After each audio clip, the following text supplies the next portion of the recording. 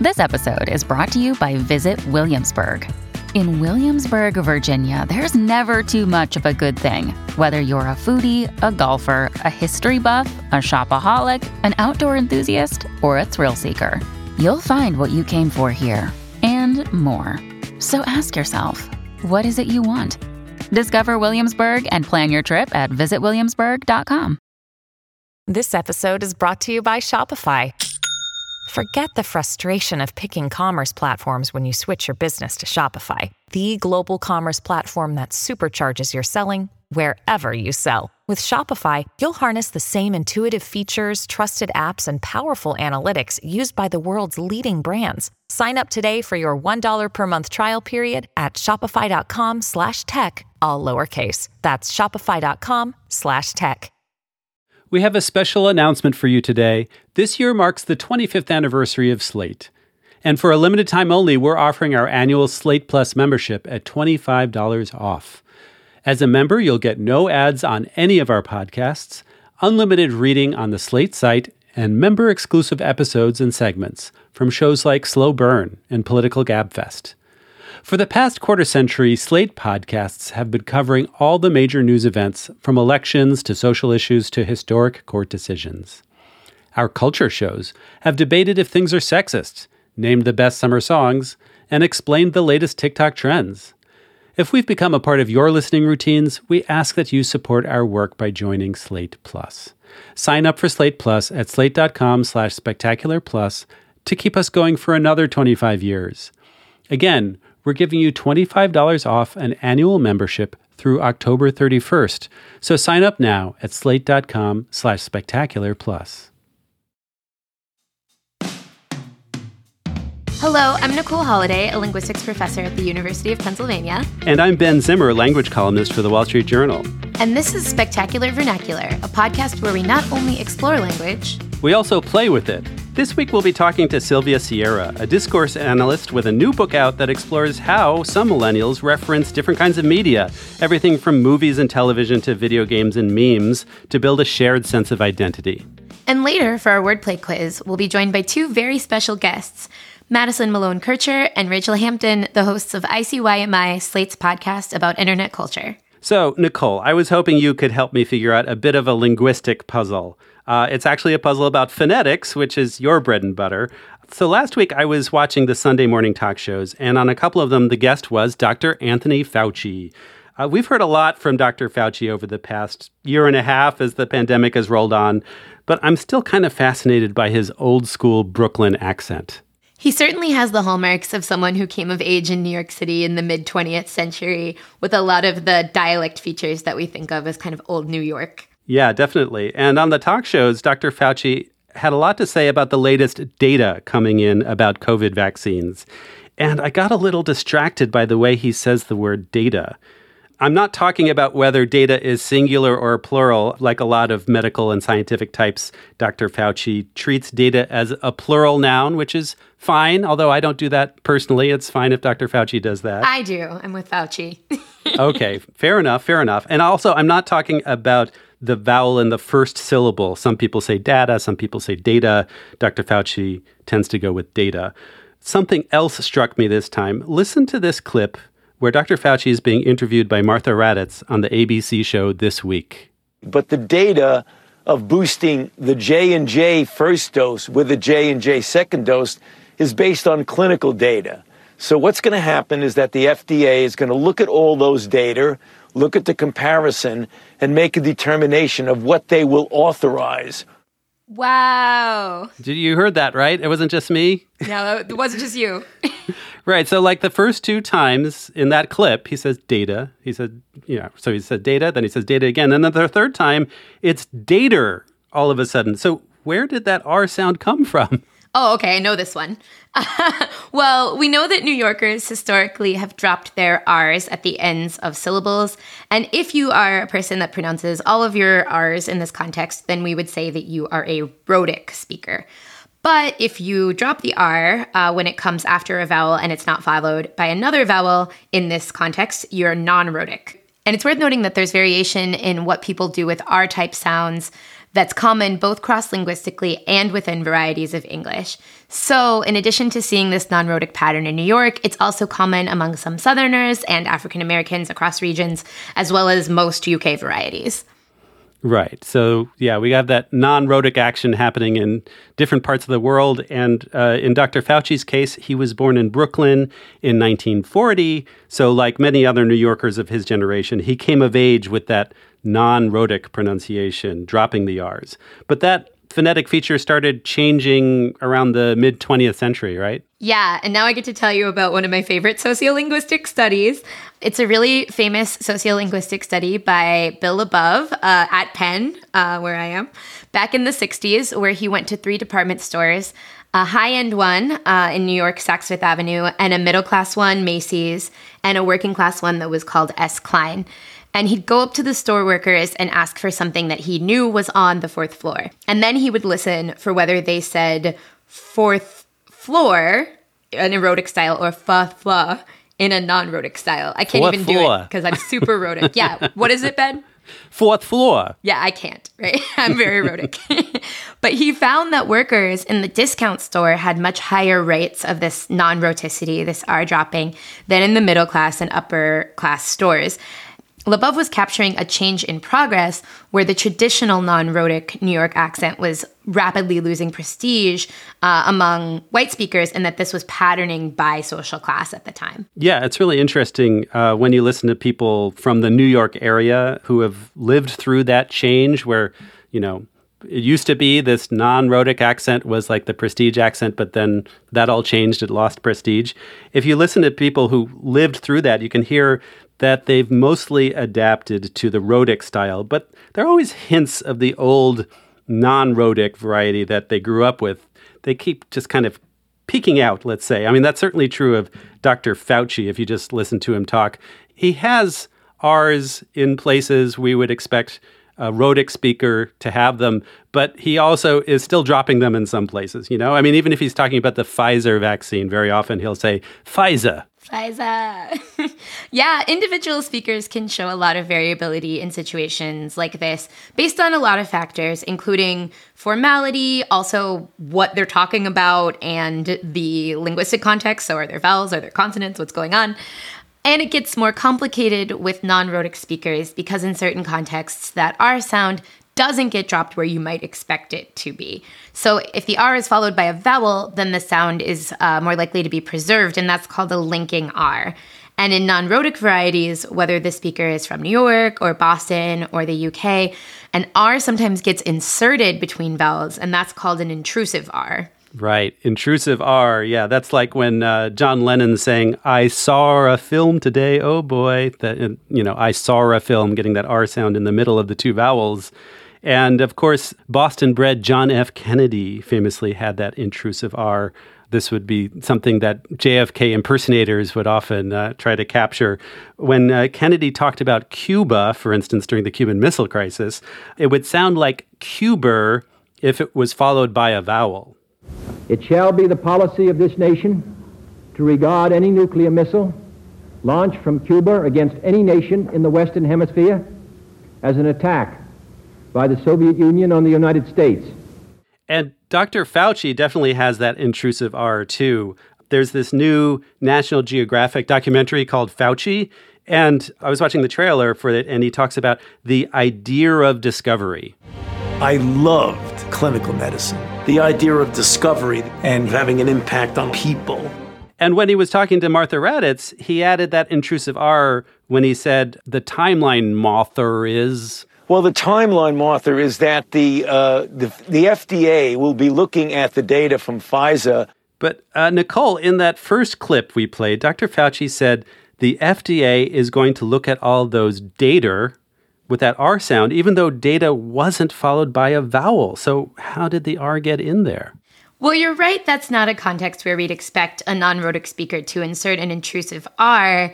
But like we were saying, Dr. Fauci grew up non-rhotic and then adapted to a more rhotic style. So when that happens, sometimes speakers overshoot the mark, adding more R's than strictly necessary. And we would call that hyperrhoticity. It's also a little bit complicated because the thing that comes next is an L. And L's, as far as consonant goes, are kind of vowel-like. So you could see a situation in which the L is a little bit vowel-y. So he's kind of overshooting it with the hyperrhoticity, but not in a totally ridiculous environment. Oh, that's fascinating. Okay, and it makes sense because I think I've heard that hyperrhoticity in other speakers of Dr. Fauci's generation who grew up in the New York area, like in Jersey City, where I live now. It's really fascinating how we can hear the evidence of a dialect change just in a single speaker's variability. And every generation makes its own mark by changing some dialect features and preserving others. After the break, we'll be talking about another kind of generational language pattern, the way some millennials stuff their speech full of references to old and new media. Stay tuned to hear our interview with Dr. Sylvia Sierra about her book, Millennials Talking Media.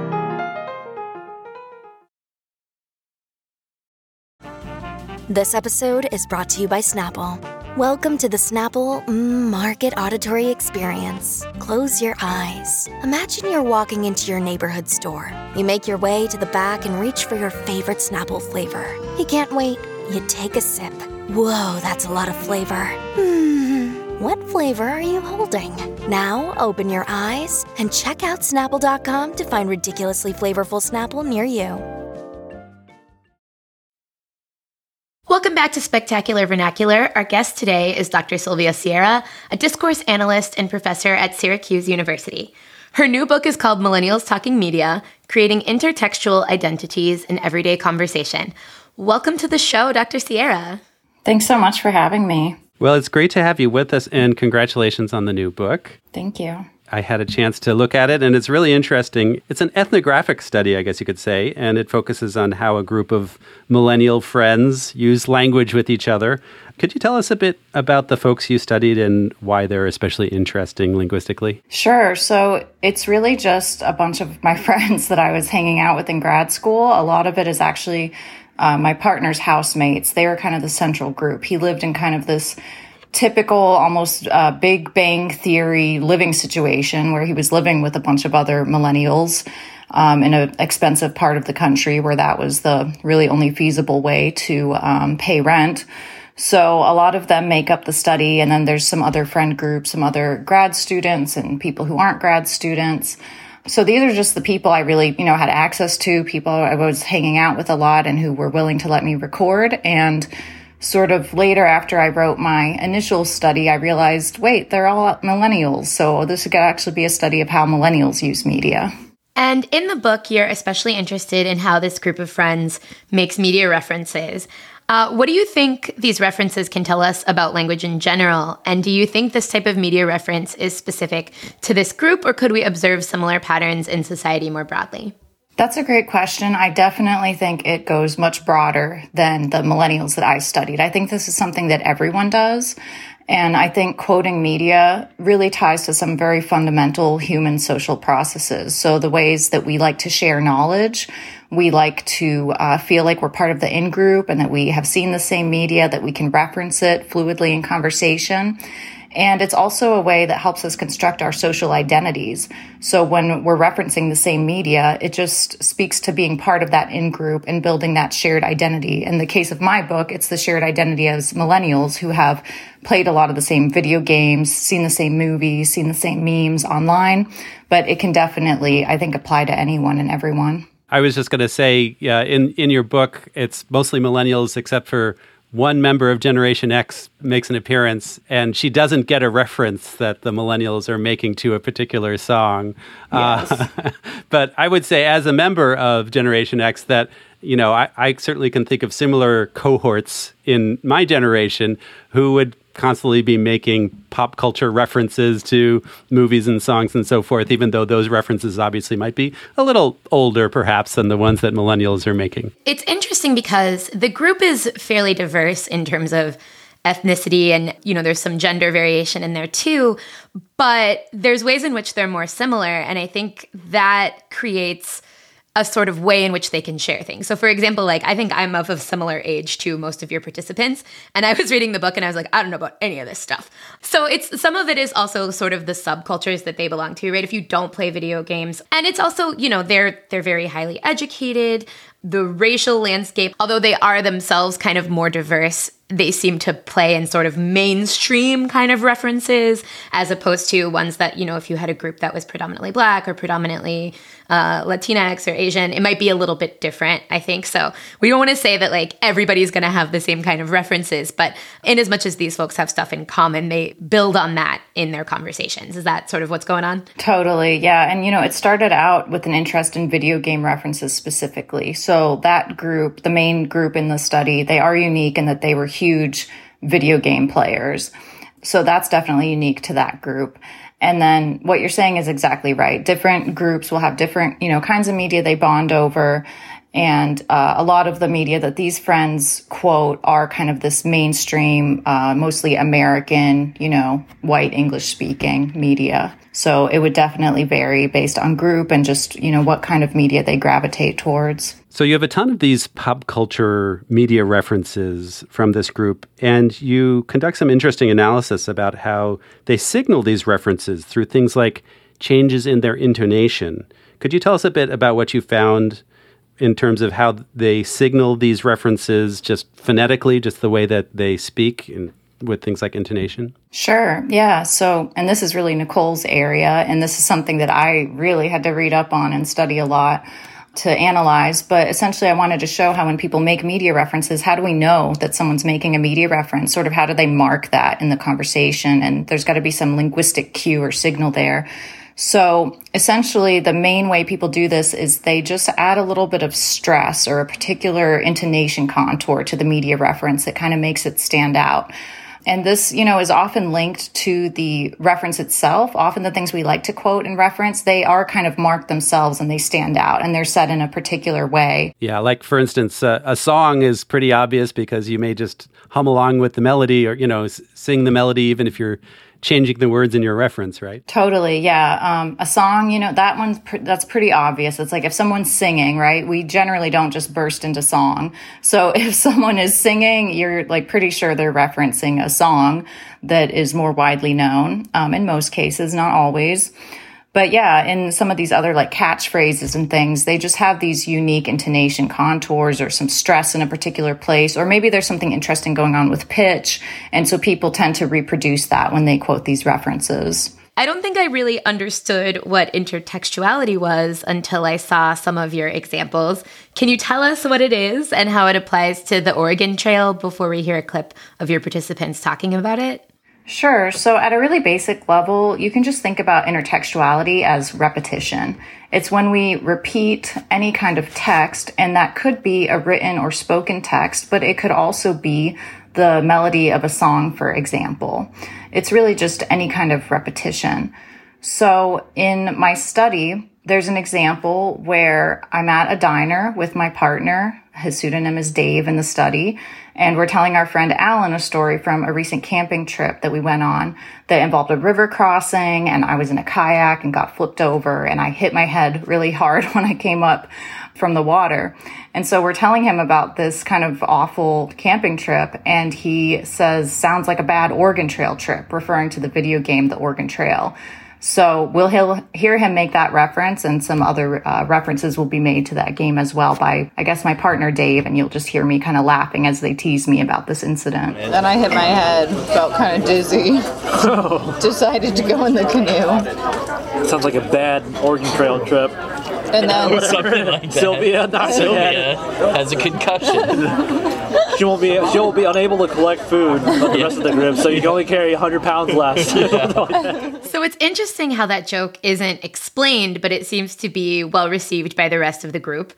Can you tell the listeners how the friends in general rely on being in on the joke in these shared media references? Yeah, so in this case, you know, the Oregon Trail was this extremely popular video game played in schools all across North America in the early 90s. So all of these speakers and a lot of, you know, other friends and millennials have experience with this particular game where you're this 19th century wagon leader guiding a party of settlers on the Oregon Trail, and, you know, these river crossings and injuries are part of the game.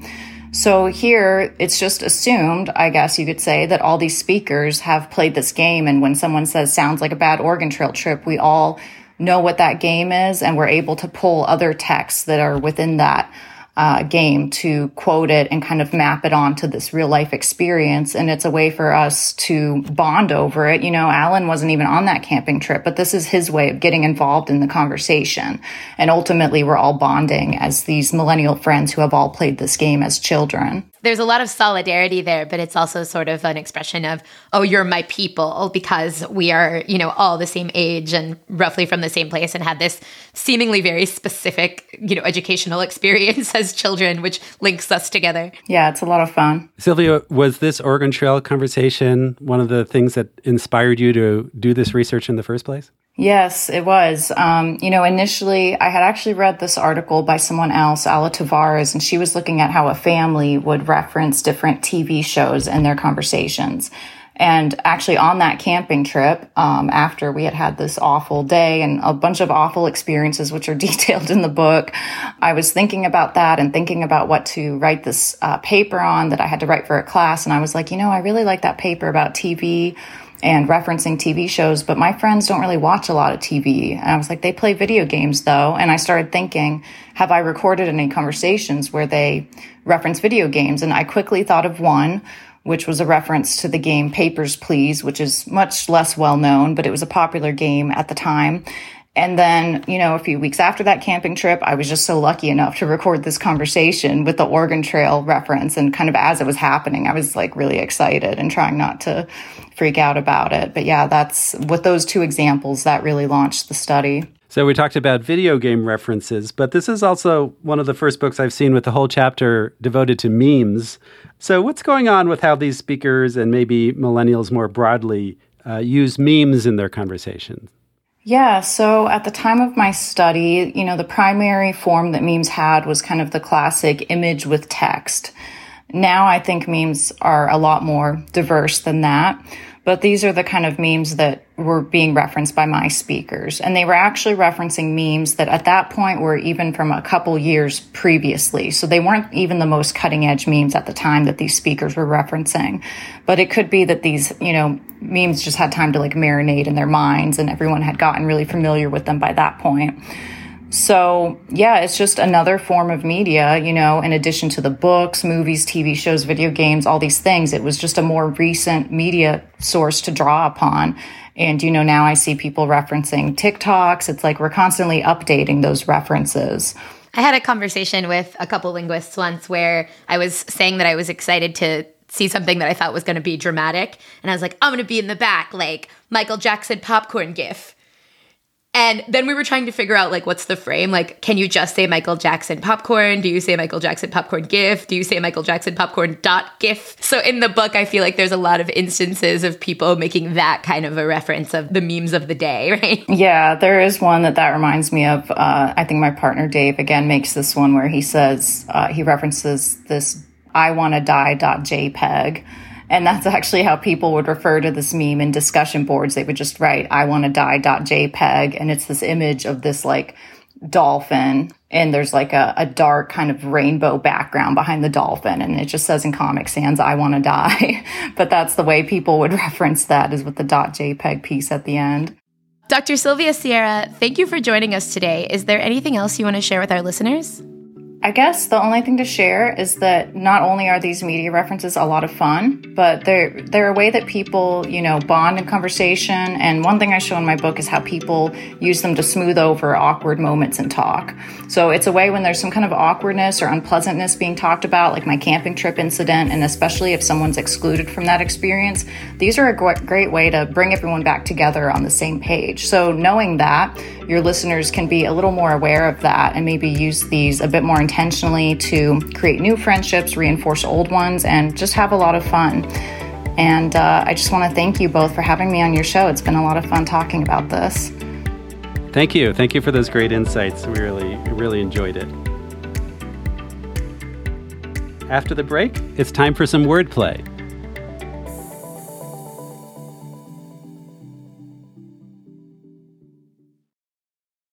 When you need need mealtime inspiration, it's worth shopping Kroger, where you'll find over 30,000 mouth-watering choices that excite your inner foodie. And no matter what tasty choice you make, you'll enjoy our everyday low prices, plus extra ways to save, like digital coupons worth over $600 each week. You can also save up to $1 off per gallon at the pump with fuel points. More savings and more inspiring flavors make shopping Kroger worth it every time. Kroger, fresh for everyone. Fuel restrictions apply.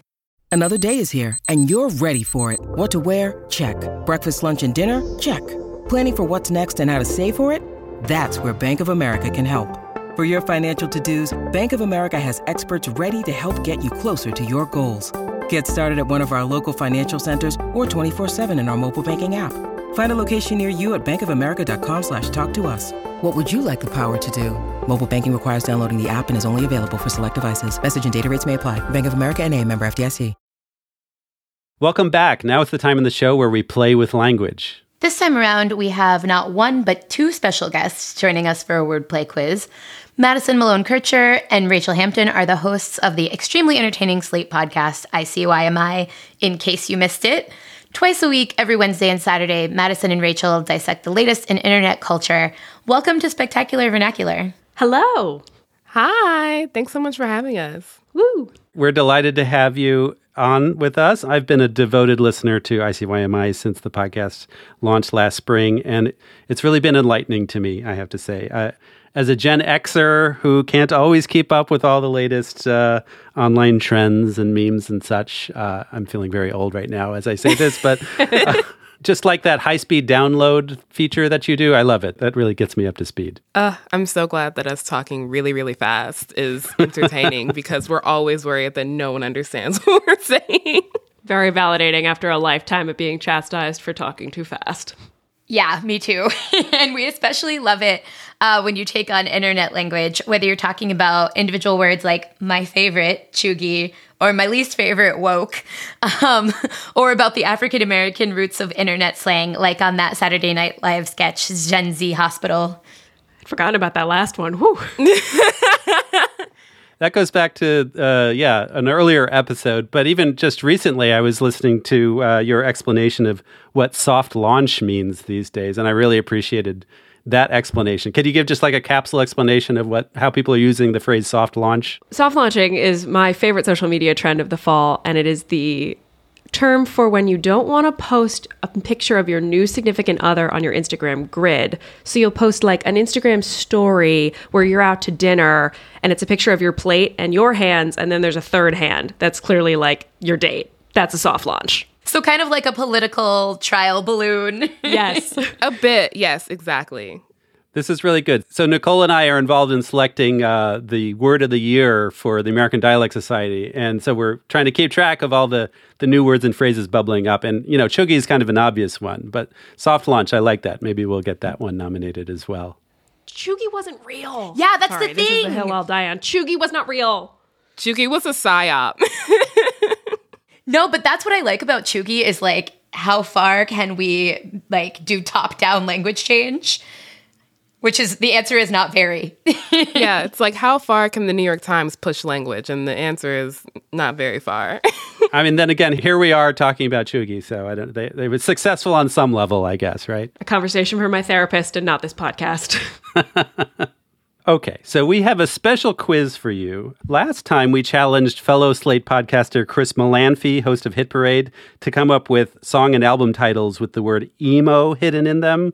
So this time, you'll have your own discoveries to make, hidden internet abbreviations. We're going to give you a clip from a TikTok video, and you'll need to find the hidden abbreviation based on the clue that we're going to give you. I want the one where it's a Carly Rae Jepsen album. That sounds easier. No, I immediately was like, wow, this is my moment to start singing Carly Rae Jepsen. Well, before we start, we have a question for you. Do the two of you want to collaborate and figure out the answers together, or do you want to compete against each other to see who can get the answers the fastest?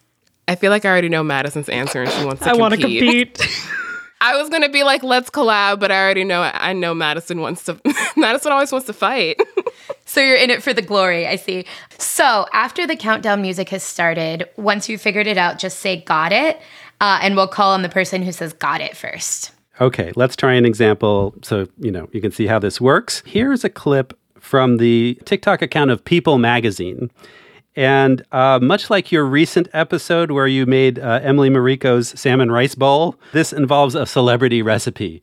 But this time, the recipe is from Selena Gomez. Let's make Selena Gomez's spicy miso ramen. Okay, so you need to find a hidden abbreviation. And the clue is it's used to bring things to people's attention that they may not have seen. The abbreviation can be found consecutively in the sentence, let's make Selena Gomez's spicy miso ramen. Wow, spicy this is really stumping me. SMR, ASMR, that's not it. No, that's definitely not it. I'm going to use you thinking out loud to help me figure out what this is. Let's make Selena Gomez's spicy miso ramen, and you're looking for the consecutive letters in spicy miso, for instance. Is there anything hiding? I think I got damn it. Rachel, I got it. Rachel, I think it sounded like Rachel got it first. Madison, is it perhaps the title of our show, ICYMI? It is indeed. Wow, that was hard. Hiding in spicy miso is ICYMI. I wish I had a pen. One time we had to do a promo and I didn't know what it was before. And Ben was like, what's a word for something great? And I was like, oh my God, it's spectacular. He wants me to say spectacular. So it's happened to me too. There was a moment in my head where I was like, it can't be that easy. It has to be harder than that. We wanted to start with that one, so one that an abbreviation you're very familiar with there. It was hiding in plain sight there in spicy miso. So now that you see what we're going for, here's another clip for you. This one was posted on TikTok by Daquan. In the video, there's text on the screen that says, this kid is really paying me $400 for a session. And then you see a kid at the mic delivering these unforgettable lyrics. Hey, kitty litter on the ground, sweep it up. The hidden abbreviation this time is a common sign-off in texting, and you can find it somewhere in kitty litter on the ground, sweep it up. KITTYLITTERONT. Are you going to spell all of this? GROUNT. I think I got it.